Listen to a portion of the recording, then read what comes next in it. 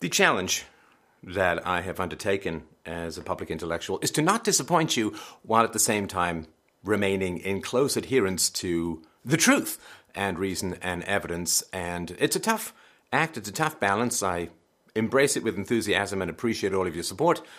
Thus, I hope you can understand why, to me, it was a little shocking and somewhat disappointing to see the debate between Tucker Carlson and Ben Shapiro that aired recently.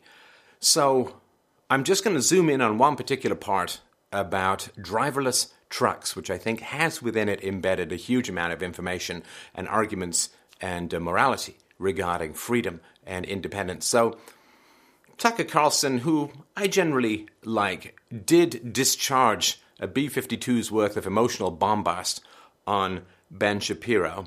And it is tough when you are faced with somebody who is absolutely kneeling at the feet of their own populist emotional rhetoric to counter it, because it looks kind of mean. And basically the argument went something like this. So Ben Shapiro asked Tucker Carlson if he, Tucker, would ban, if he was the president, would ban driverless trucks, or if he was in charge of that agency of the government, would he ban driverless trucks? Now, that's a complex question for sure, and there's lots of nuance in it, none of which was addressed by Tucker Carlson. Tucker Carlson basically jimmied up his sophistry and said, "Are you kidding? Absolutely, I would ban driverless trucks, because driving for a living is the single most common job for high school educated men in all 50 states." And this, he said, is the same group whose wages have declined by 11% over the past 30 years. Family will be destroyed. It will be a horror show. And we're going to end up as pure communism if we don't ban driverless trucks. Now, there was a lot of like, well, the greater good is protecting your citizens, and I just want a country where people can have safe and happy and prosperous lives. And it's like calling yourself an expert doctor or surgeon because you say, I just want people to be healthy. Saying it is a whole lot different from being able to achieve it. And he did also pull the rhetorical device of saying, well, the free market, I love capitalism, but it shouldn't be a religion where we sacrifice everyone on the altar of abstract ideals like free trade and so on. And he did say, Tucker did say, well, this is why half of young people or more like socialism, because, you know, they can't get ahead, they can't dig themselves out from under student loans, they can't afford to buy houses, let alone cars and so on. And so he said, yeah, this is why people like socialism, and we've got to fix it by banning new industries.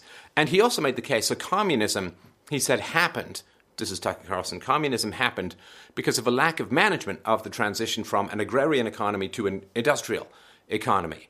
And that is it's patently false. Communism happened because a small, dedicated group of revolutionaries seized power. Communism happened, at least in, you could argue around the world, but in general, communism happened in Russia because America entered the First World War. This is the horrible, demonic dominoes you set in motion when you use violent government power in the pursuit of political or geopolitical ends. So the United States ended the First World War, and Germany, otherwise everybody would have fought to its standstill and everybody would have gone back home, and hopefully the brutal lesson of Western European war in a post-industrial society would have been learned, and there would not have been a Second World War. But instead, America jumped in to the First World War, which caused Germany to panic and knew that it needed to get Russia off its eastern borders, and therefore the German government funded a group of revolutionaries to foment a communist revolution in Russia. So, of course, Wilson entered into the war in order to make the world safe for democracy, and then sunk massive amounts of, well, basically the entire population of Russia, and then Eastern Europe after the Second World War, shortly thereafter China, and then, of course, Korea, and North Korea, North Vietnam, and Cambodia, and Cuba, and you name it, all because originally America decided to enter into the First World War, because you don't know what happens when you unleash the dogs of war. So communism happened because of government intervention. Communism happened because the fascism of the draft was imposed upon American men.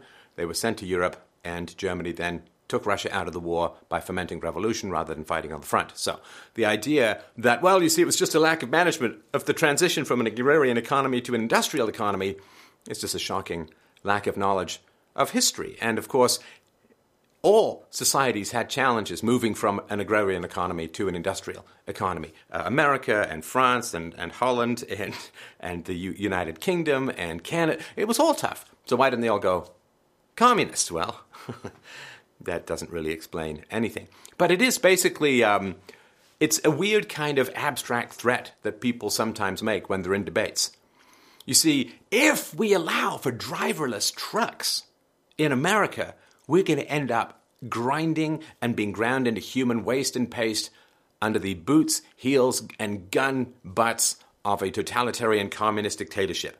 So do you want your driverless trucks or do you want your basic freedoms? And of course, this is not a good argument. It's not an argument at all. And Tucker Carlson was reduced to mealy-mouthed, hallmark-card platitudes like, I just want decent people to live happy lives. Yeah, I don't even know. So he says that the driverless trucks would put 10 million men out of work. It would destroy families. It would be a horrible thing for society, and again would propel America towards a communist-style dictatorship. So that's kind of hysterical. It's not an argument, of course. The appeal to disastrous consequences is never an argument. It's like saying, well, you see, we can't end slavery because, you see, nobody will pick the food, nobody will pick the cotton, so we'll all starve to death. And surely even the slaves would starve to death, and surely the slaves would rather live than die, and surely the slaves would rather remain slaves than starve to death. And you can invent dire consequences for every proposition. And this race for disaster scenario panic mongering is not how civilized men and women resolve disputes about the use of force in society. You appeal to principle. Slavery is wrong. I don't care what happens after slavery. Slavery is wrong. And giving the government the massive power to throw people in jail who are trying to generate a new industry is wrong and immoral. It's like, well, you see, we don't want a giant authoritarian government controlling the economy. So the way we save ourselves from that is give the giant government the massive power to completely destroy a new industry. You see, we have to save capitalism by giving government power to control massive sectors of the economy through central planning. You see, that's how we save capitalism. A wonderful operation. The cancer was cured. Unfortunately, the patient was beheaded. So, now this idea that new technology is going to throw huge numbers of people out of work and it's a disaster, therefore we have to prevent that new technology is a terrible and immoral argument. I mean, let me give you an example. So, at the turn of the last century in America, 90% or so of people were involved in farming. Why? Because farming was largely manual labor, and therefore 90% of the entire economy was composed of people working in the agricultural sector. Now, in America, that's about 2%. Now, that's less than a century. That's about a century and a bit. So that's a huge shift. 90% down to less than 2%. Now, you could say, of course, oh my gosh, if we're going to get rid of 88% of the entire economy, not just a sector, the entire economy, we're going to get rid of 88% of people's jobs in the entire economy. If you look at, what a disaster, what a mess, what a butt, right? Now, of course, there were paroxysms and booms and busts and cycles and all of that in the 20th century, but they didn't really have much to do with the free market. They had to do with Federal Reserve control of interest rates and money supply and the odd war and the fact that Franklin Delano Roosevelt put in massive government programs and huge government controls and massive union reinforcing restrictions on labor mobility during the 13-year Great Depression that culminated in the god-awful 50 million man and woman slaughter of the Second World War. So the idea that, you see, all of these problems are to do with the free market is false. It's not true at all. So you could say, wow, if you invent farm machinery, you get combine harvesters and so on, by gosh, you are going to put 88% of the men in this country out of work. So we can't allow for farm machinery. See, it's far more. It's far more than what's going to happen with driverless cars. And nobody sits there and says, well, you know, what we need to do is ban farm machinery so everyone has a job, because we understand, those of us who are reasonably well educated in morality, private property, free market principles, voluntarism, we understand that that would be terrible. It would make everyone poor to ban farm machinery, everybody going back. Like, you can mow your grass, if you've got a big lawn, you can mow it with an electric mower, a gas mower, or you can mow it by hand with a hand mower, which I have done, and it's really not very pretty. Or, you see, what you can do is you can get a pair of pinking shears, or children's scissors, or a nail file to cut. You know, wow, you're going to be really busy all day. Is it going to be productive? No. So this idea, well, I like machinery, I like the free market, but we have to ban all these driverless cars because people have jobs already. Come on. And it's so sad. It's so ridiculous. Like, if people want to understand how the free market works, fear-mongering is pathetic. And fear-mongering is anti-intellectual. It's a way to attempt to use scary syllables to tickle the fight-or-flight mechanism so people run away from freedom. That's all it is. Cattle prod straight into the fight or flight, straight into the hypothalamus, and boom, you just recoil. It's horrible and it's tragic. See, I notice, you just look in the mirror. If you want to understand what freedom is, just look in the mirror, look at what you want, and look at what you do. So Tucker Carlson, interestingly enough, distributes his show on YouTube, distributes his show on television, and I assume a bunch of other online outlets, maybe even the podcast, I don't know. See, Tucker Carlson doesn't record a show and then rely on DVDs or CDs or VHS tapes, for that matter, in order to distribute his show. See, if he didn't use YouTube, if he didn't use television, I forget the television, let's just say YouTube, because people want to see his show, they can't figure it out, how to get it, or they can't get it, they're not by the TV when it happens, so he could sell DVDs, let's say. Now, if he sold a lot of DVDs rather than putting his show on YouTube, what would happen, you see, is a lot of truckers would be required to deliver those DVDs to people's houses. Ooh, that's interesting. So by putting his show on YouTube, Tucker Carlson is denying truckers income, is denying truckers their value. He's driving down the wages of truckers by lowering the demand for their services by putting his stuff out online. But you see, the fact that he is willing to shaft truckers by making his stuff available online doesn't have anything to do with anything. We should ban driverless trucks because we really care about the truckers. But how much does Tucker Carlson care about the truckers? Well, he will distribute his show online rather than hire truckers.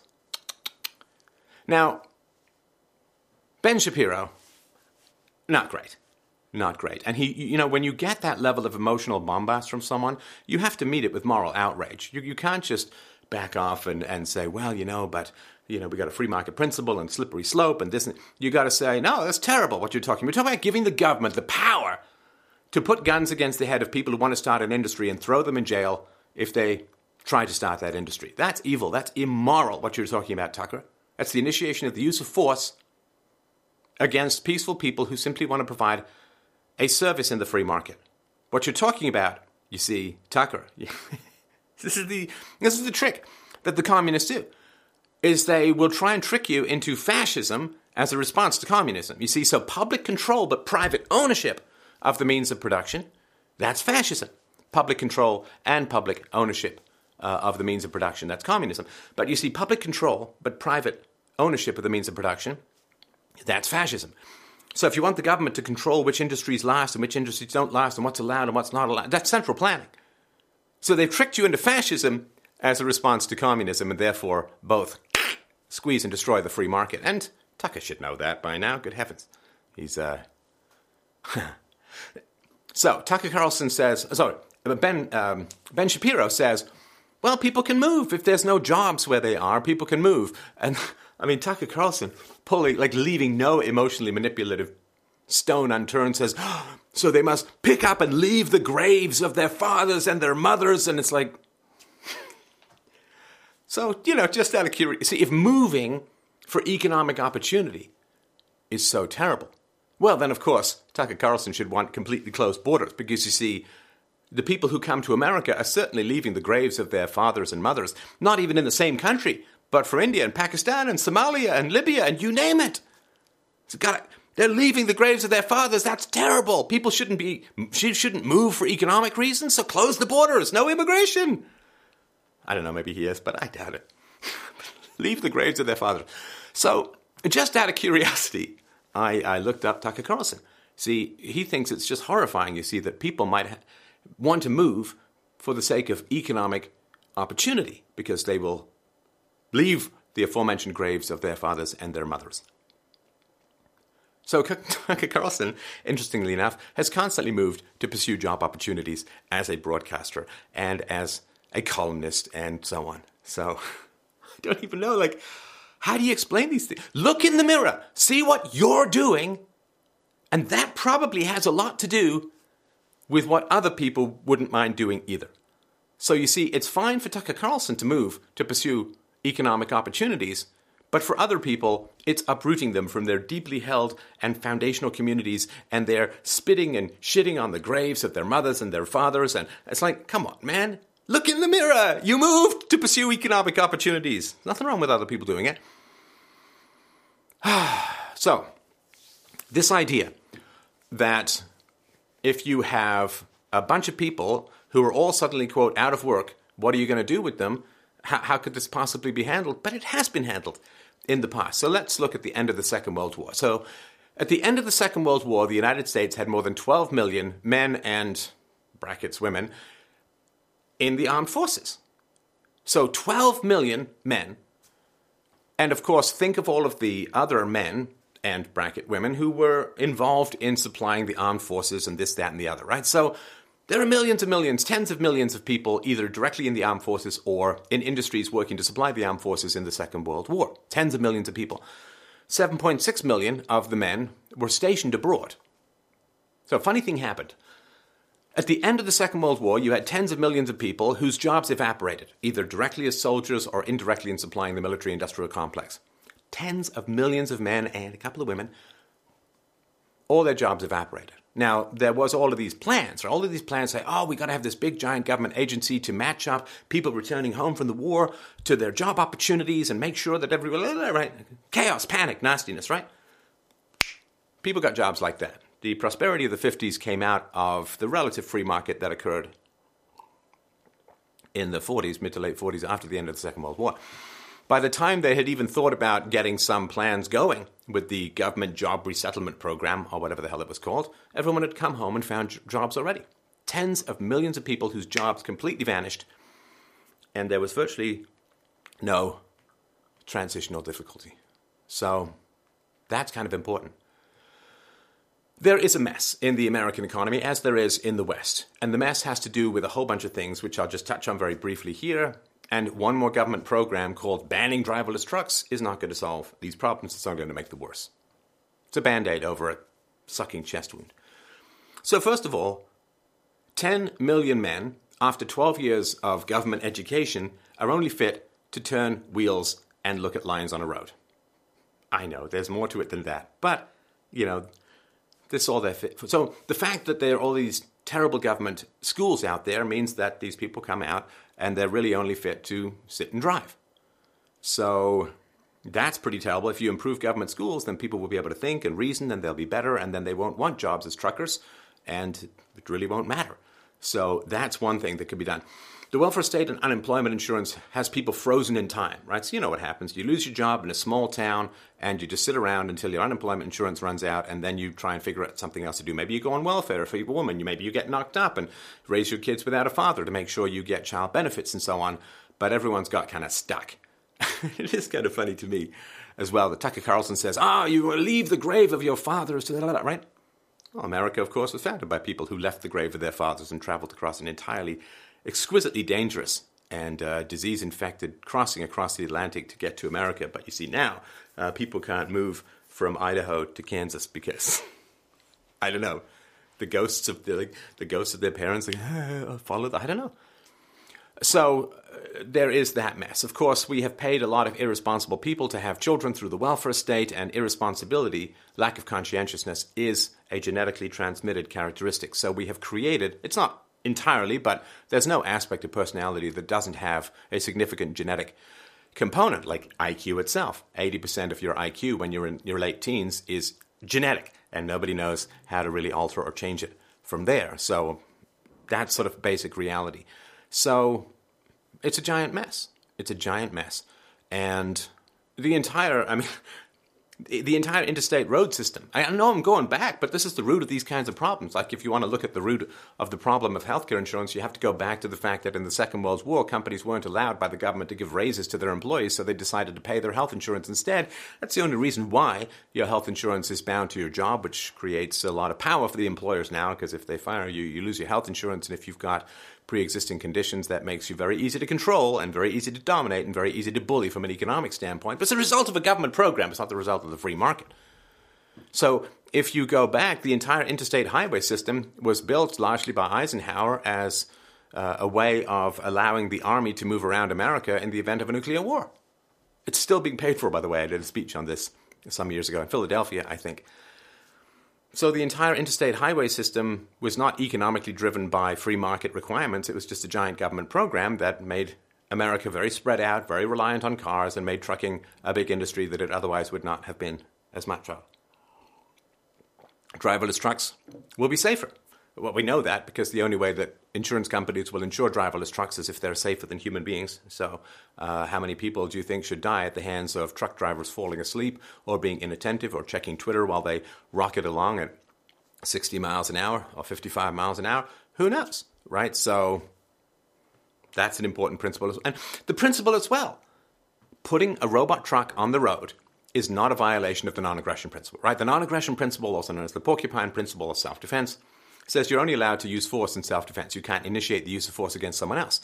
Putting a robot truck on the road is not an act of criminal aggression against someone else. So then, of course, what people say is, okay, well, let's say we allow these government trucks, we allow these driverless trucks out on the road. Well, you see, there's all these people going to be thrown out of work, so now we need a big, giant government program to retrain them for other industries, which is a terrible idea. First of all, the government doesn't have any clue what job requirements are out there, doesn't have any clue what new industries are emerging. Anybody who knows for sure which new industries are emerging are not in a million years working for the government. You know what they're doing? They're investing their own money to make themselves multi-zillionaires. Because if you are the kind of person who can figure out which are the new industries and which are going to grow and which are going to be economically valuable, then you shouldn't be an investor. You're not going to be a bureaucrat in some government program. So they're going to take billions and billions of dollars out of the economy to train people for jobs that will never materialize. And those jobs, even more jobs would have materialized if they hadn't taken billions of dollars out of the economy to train people for jobs that aren't there. So I'm sorry, I wish there was a magic, bloody, violent laser Glock wand that we could wave to make the world a paradise by pointing guns at people, but we can't. It just doesn't work. So here's the basic fact. Once the technology is invented, people are going to use it. They're going to use it around the world. They're going to use it in China. They're going to use it in India. They're going to use it in Hong Kong. They're going to use it all over the place. So how are you going to ban driverless trucks in your own economic environment without, and also ban it overseas so that nobody compete with you? So let's just take a little quick example, and this is all just made up numbers, but I hope you get the principle. So let's say that there's a $1,000 computer, and let's say that 10% of the cost of that $1,000 computer is driving. It's the truck that has to drive it all over the place, right? So let's say that driverless trucks save 50% off that 10%. So now you're saving $50 on your $1,000 computer. So if you use driverless trucks, your $1,000 computer is now only $950. That's pretty good, right? And so then what has? There's a 5% saving. Could be higher, could be lower, doesn't really matter, right? So you got $1,000 in your pocket. You're going to go and buy the computer. You get to the store, and it's $950. So you pay your $950. You got your $50 left over in your pocket, right? What are you going to do with it? What are you going to do with it? Well, you're going to go spend it somewhere else, probably, right? Or you're going to go and put it in the bank, in which case the bank may lend it out to other entrepreneurs to build businesses or whatever, right? Even if you stick it under a mattress, you're incrementally raising the value of everyone else's money by taking yours out of circulation. A tiny, tiny bit, but it's still there. There's nothing you can do really with that money that isn't going to make something more valuable somewhere else in the economy. So The $50, like everyone sees, oh, the truck drivers lose their jobs. I say, oh, well, the price of computers goes down a little bit. But then what happens is you take that money, you spend it on other things, right? So let's say you go and buy a sound card for your new computer. Okay, well, now there's jobs in the sound card factory. Let's say that you go out for lunch. Well, now there's restaurant jobs. Let's say, whatever. It could be any number of things, right? So that $50 extra, that's called economic growth, which means you're producing the same good, a computer, for $50 less. That's how the economy grows. That's why we have any kind of wealth at all. And the only way to achieve those gains in any kind of consistent way is to allow for the free market to operate. So if you ban the driverless trucks in your country, what happens is Japan or China or other places will allow the driverless trucks, and therefore their computers will be able to underbid your computers, right? So, because if you go to the store, there's an American driven by human beings computer for $1,000, and then there's a Japanese robot truck computer, that's a phrase, for $950, people are going to pay the $950 one. And what that means is that the American computer companies are going to go out of business, which means more people get thrown out of work. What that means then is the American computer companies don't need truckers because they're out of business, so there's fewer jobs for truckers. Like, doesn't matter. They're going to go out. Once the technology's there, I don't mean to sound helpless, but there's no economic dictator around the world, although I'm sure the EU's trying. It's just the reality of how things play out in the free market. Because this is the basic intelligence test that the free market requires. Like, there's no accident all these people from the third world are voting for socialism. All the people from Mexico are voting for socialism because they come from low IQ groups, and low IQ groups want stuff in the here and now. It's an intelligence test to say, are you pro-socialism to the average person? The elites, they're all about management and control. It's another matter. But the average person, if they say, wow, I really want free university, right? What's an intelligence test? Do you believe there's such a thing as free? Well, if you do, it's hard to make the case you should be free to vote, but no, there's no such thing as free. If people say, I want to tax the rich more, for the most part, they're not rich. Or if they are rich, they're just trying to buy off populists by pretending that they don't have tax breaks elsewhere. So it's just like an intelligence test. Do you want the government to ban driverless trucks and keep 10 million American workers in their jobs? Well, now you've just given the government the power to ban entire industries. And you're now crippling industries that can't compete with foreign economies that use driverless trucks. Everybody goes out of business, everybody collapses, but the government power remains forever. And now every industry that's threatened by growth, by progress, by competition, is going to run to the government and say, hey, you did it with the truck drivers, now you got to do it with us. I'm telling you, it's personal to me, because, again, this is an IQ test. How is this power going to be wielded against others? Well, it's quite simple. The mainstream media is dying. Yay. Mainstream media is dying. And they're going to run to the government, and they do already in some places. The Canadian mainstream media wants money from the government and get it directly sometimes. The mainstream media is going to run to the government, and they're going to say, we're essential for democracy, like all this kind of crap, right? And they're going to say, well, you see, we're running out of money, and that's terrible. And so we need you, the government, to either give us money directly, which taxes people in the alternative media, and others, of course, to pay for all of this, or they're going to say, we want you to ban our competition. Because this whole ban driverless truck thing is just about banning competition. That's all it is. Banning competition for trucks. And if the horse and buggy manufacturers had had their way, there'd be no such thing as the car. And Tucker Carlson would be able to weep about imaginary people leaving imaginary graves for very real, tangible economic benefits. But they're going to say, well, you got to ban alternative media because they're destroying our profits in the same way that you have to ban driverless trucks because they're destroying the profits of existing truckers. You understand? That's just how it's going to play. And people who can't see that, I'm not saying Tucker Carlson is low IQ, he's smart, but he's just not thinking things through. Or he has bad advisors, or he's just a guy who wants to keep his television show by appealing to populism and vaguely positive phrases like, I want nice people to have nice things in a nice environment. Pretty much Aristotelian levels of political analysis right there. Because it comes down to this. In the free trade, and this is what Bastiat referred to as the seen versus the unseen. The seen versus the unseen. If lots of truckers lose their jobs, they make a big fuss because they know that their jobs are being lost and they know that it's the driverless trucks that are doing it. So they get mad and they get upset. And I understand that. That's natural. I understand that. But just because people get upset doesn't mean that you should give in to them. I mean, tantrums should not drive public policy any more than they should drive which kid gets candy in a convenience store. So the truckers who lose their jobs can point at the driverless trucks and say, aha, those Terminator robot transformer bastards have stolen my job. So that's the scene. And it's tangible, it's visceral, and it's... Right. But if you allow the driverless trucks to take over and you release tens or hundreds of billions of dollars into the economy to create new jobs, some new guy sees walking down the street a week later and he sees a sign in a Pizza Hut. I worked there when I was younger. He sees a sign in a Pizza Hut saying, waiters wanted. He's like, oh, all right, I can go do that. Actually, it's a pretty good job. I love that pizza, and their fettuccine was great, and the hot chocolate was good, and it was kind of crazy, though. They had these, for a while when I was working there, they had a little clock. You had to get the drinks and the pizza out within 10 minutes of people coming in for lunch, or they got a pizza for free.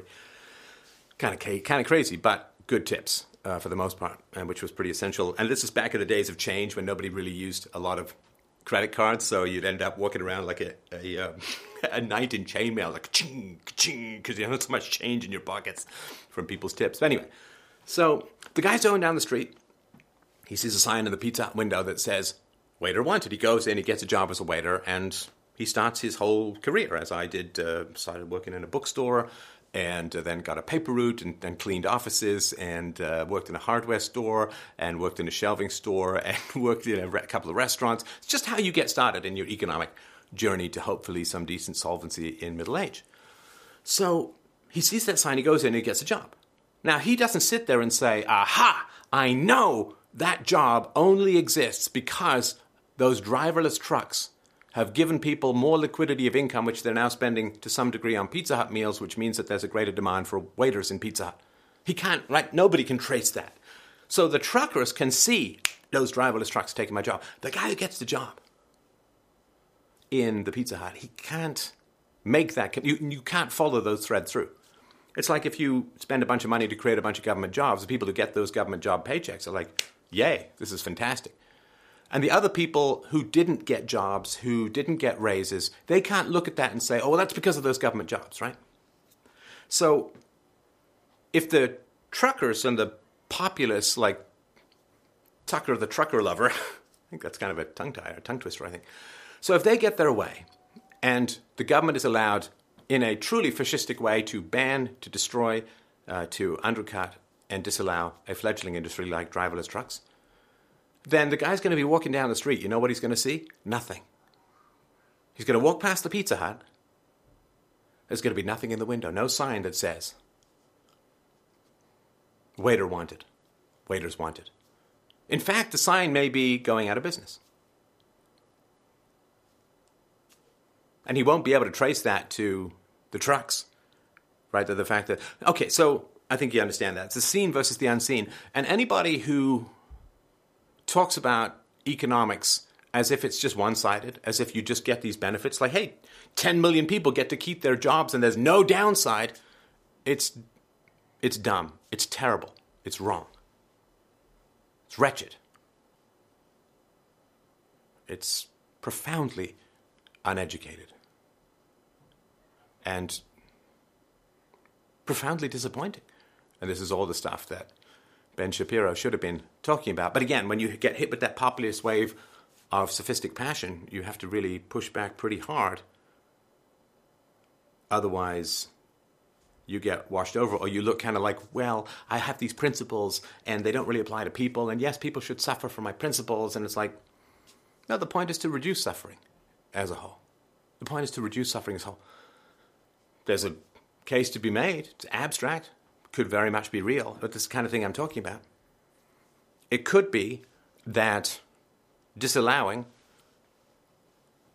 driverless trucks, banning driverless trucks, results in no cure for cancer, right? Because all that money that's saved from driverless trucks, all that money that's saved, some of that's going to go into cancer research, which otherwise won't. So maybe We don't get a cure for cancer because we want to keep people in their jobs, which won't last anyway. You say, okay, well, the solution, you see, to overseas countries or overseas economies using driverless trucks is to put a big giant tariff on goods coming in from those countries, right? Big giant tariff. Well, you're still not getting economic efficiencies. All you're doing is you're handing more money to the government.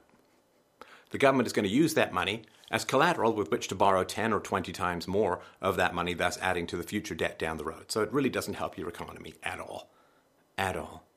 And all you do is create a black market, and all you do then is you say, oh, okay, so let's say Japan allows driverless trucks, but Canada doesn't. So you say, okay, well, we're going to put a tariff on Japanese products because they're using these driverless trucks. That's cheating. Right? Okay, well, it's so ridiculous. I mean, why do people think these things? All you have to do is say, well, what would you do if you were a Japanese executive, right? Other than work 18 hours a day and spend 3 hours a day extra doing karaoke before falling asleep on the subway and thus convincing your sons to grow up and never have children. But anyway, what would you do if you're a Japanese executive? Would you say, oh, well, you know, they've put a tariff on the American imports because we have driverless trucks, so I guess we'll just give up on that entire market. Of course you won't. All you'll do is you'll open up a branch office in Canada and then just import your stuff from Canada. And then you end up playing whack-a-mole with all this stuff. The government has no incentive to really do it. All they want is the money. They don't care. I don't care about the business. They just want the money. So the idea that we just give government more and more power over the economy in order to somehow prevent a system that gives the government power over the economy, it really is tragic. It's like buying a male prostitute for your wife because you're afraid she might cheat on you or something. Get it over with. Let's get it over with. You don't defend freedom, Tucker. You don't defend liberty by giving enormous central power, fascistic powers to the state. You're falling into a trap. It's a well-laid trap. It's pretty bloody obvious when you see it. And you have too big a platform to be that irresponsible regarding the realm of ideas. You have too big a platform to be that irresponsible regarding the realm of ideas. And, Ben Shapiro, you should shape up those arguments, man. You've got to be able to handle this kind of stuff if you want to play in those leagues. It's Van Molyneux for Free Domain Radio. Thank you so much for listening. Please help out the show. If you got this far, I know you got value out of it. I know you do.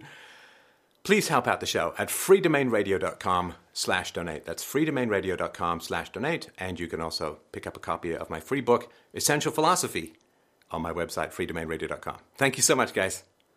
I'll talk to you soon.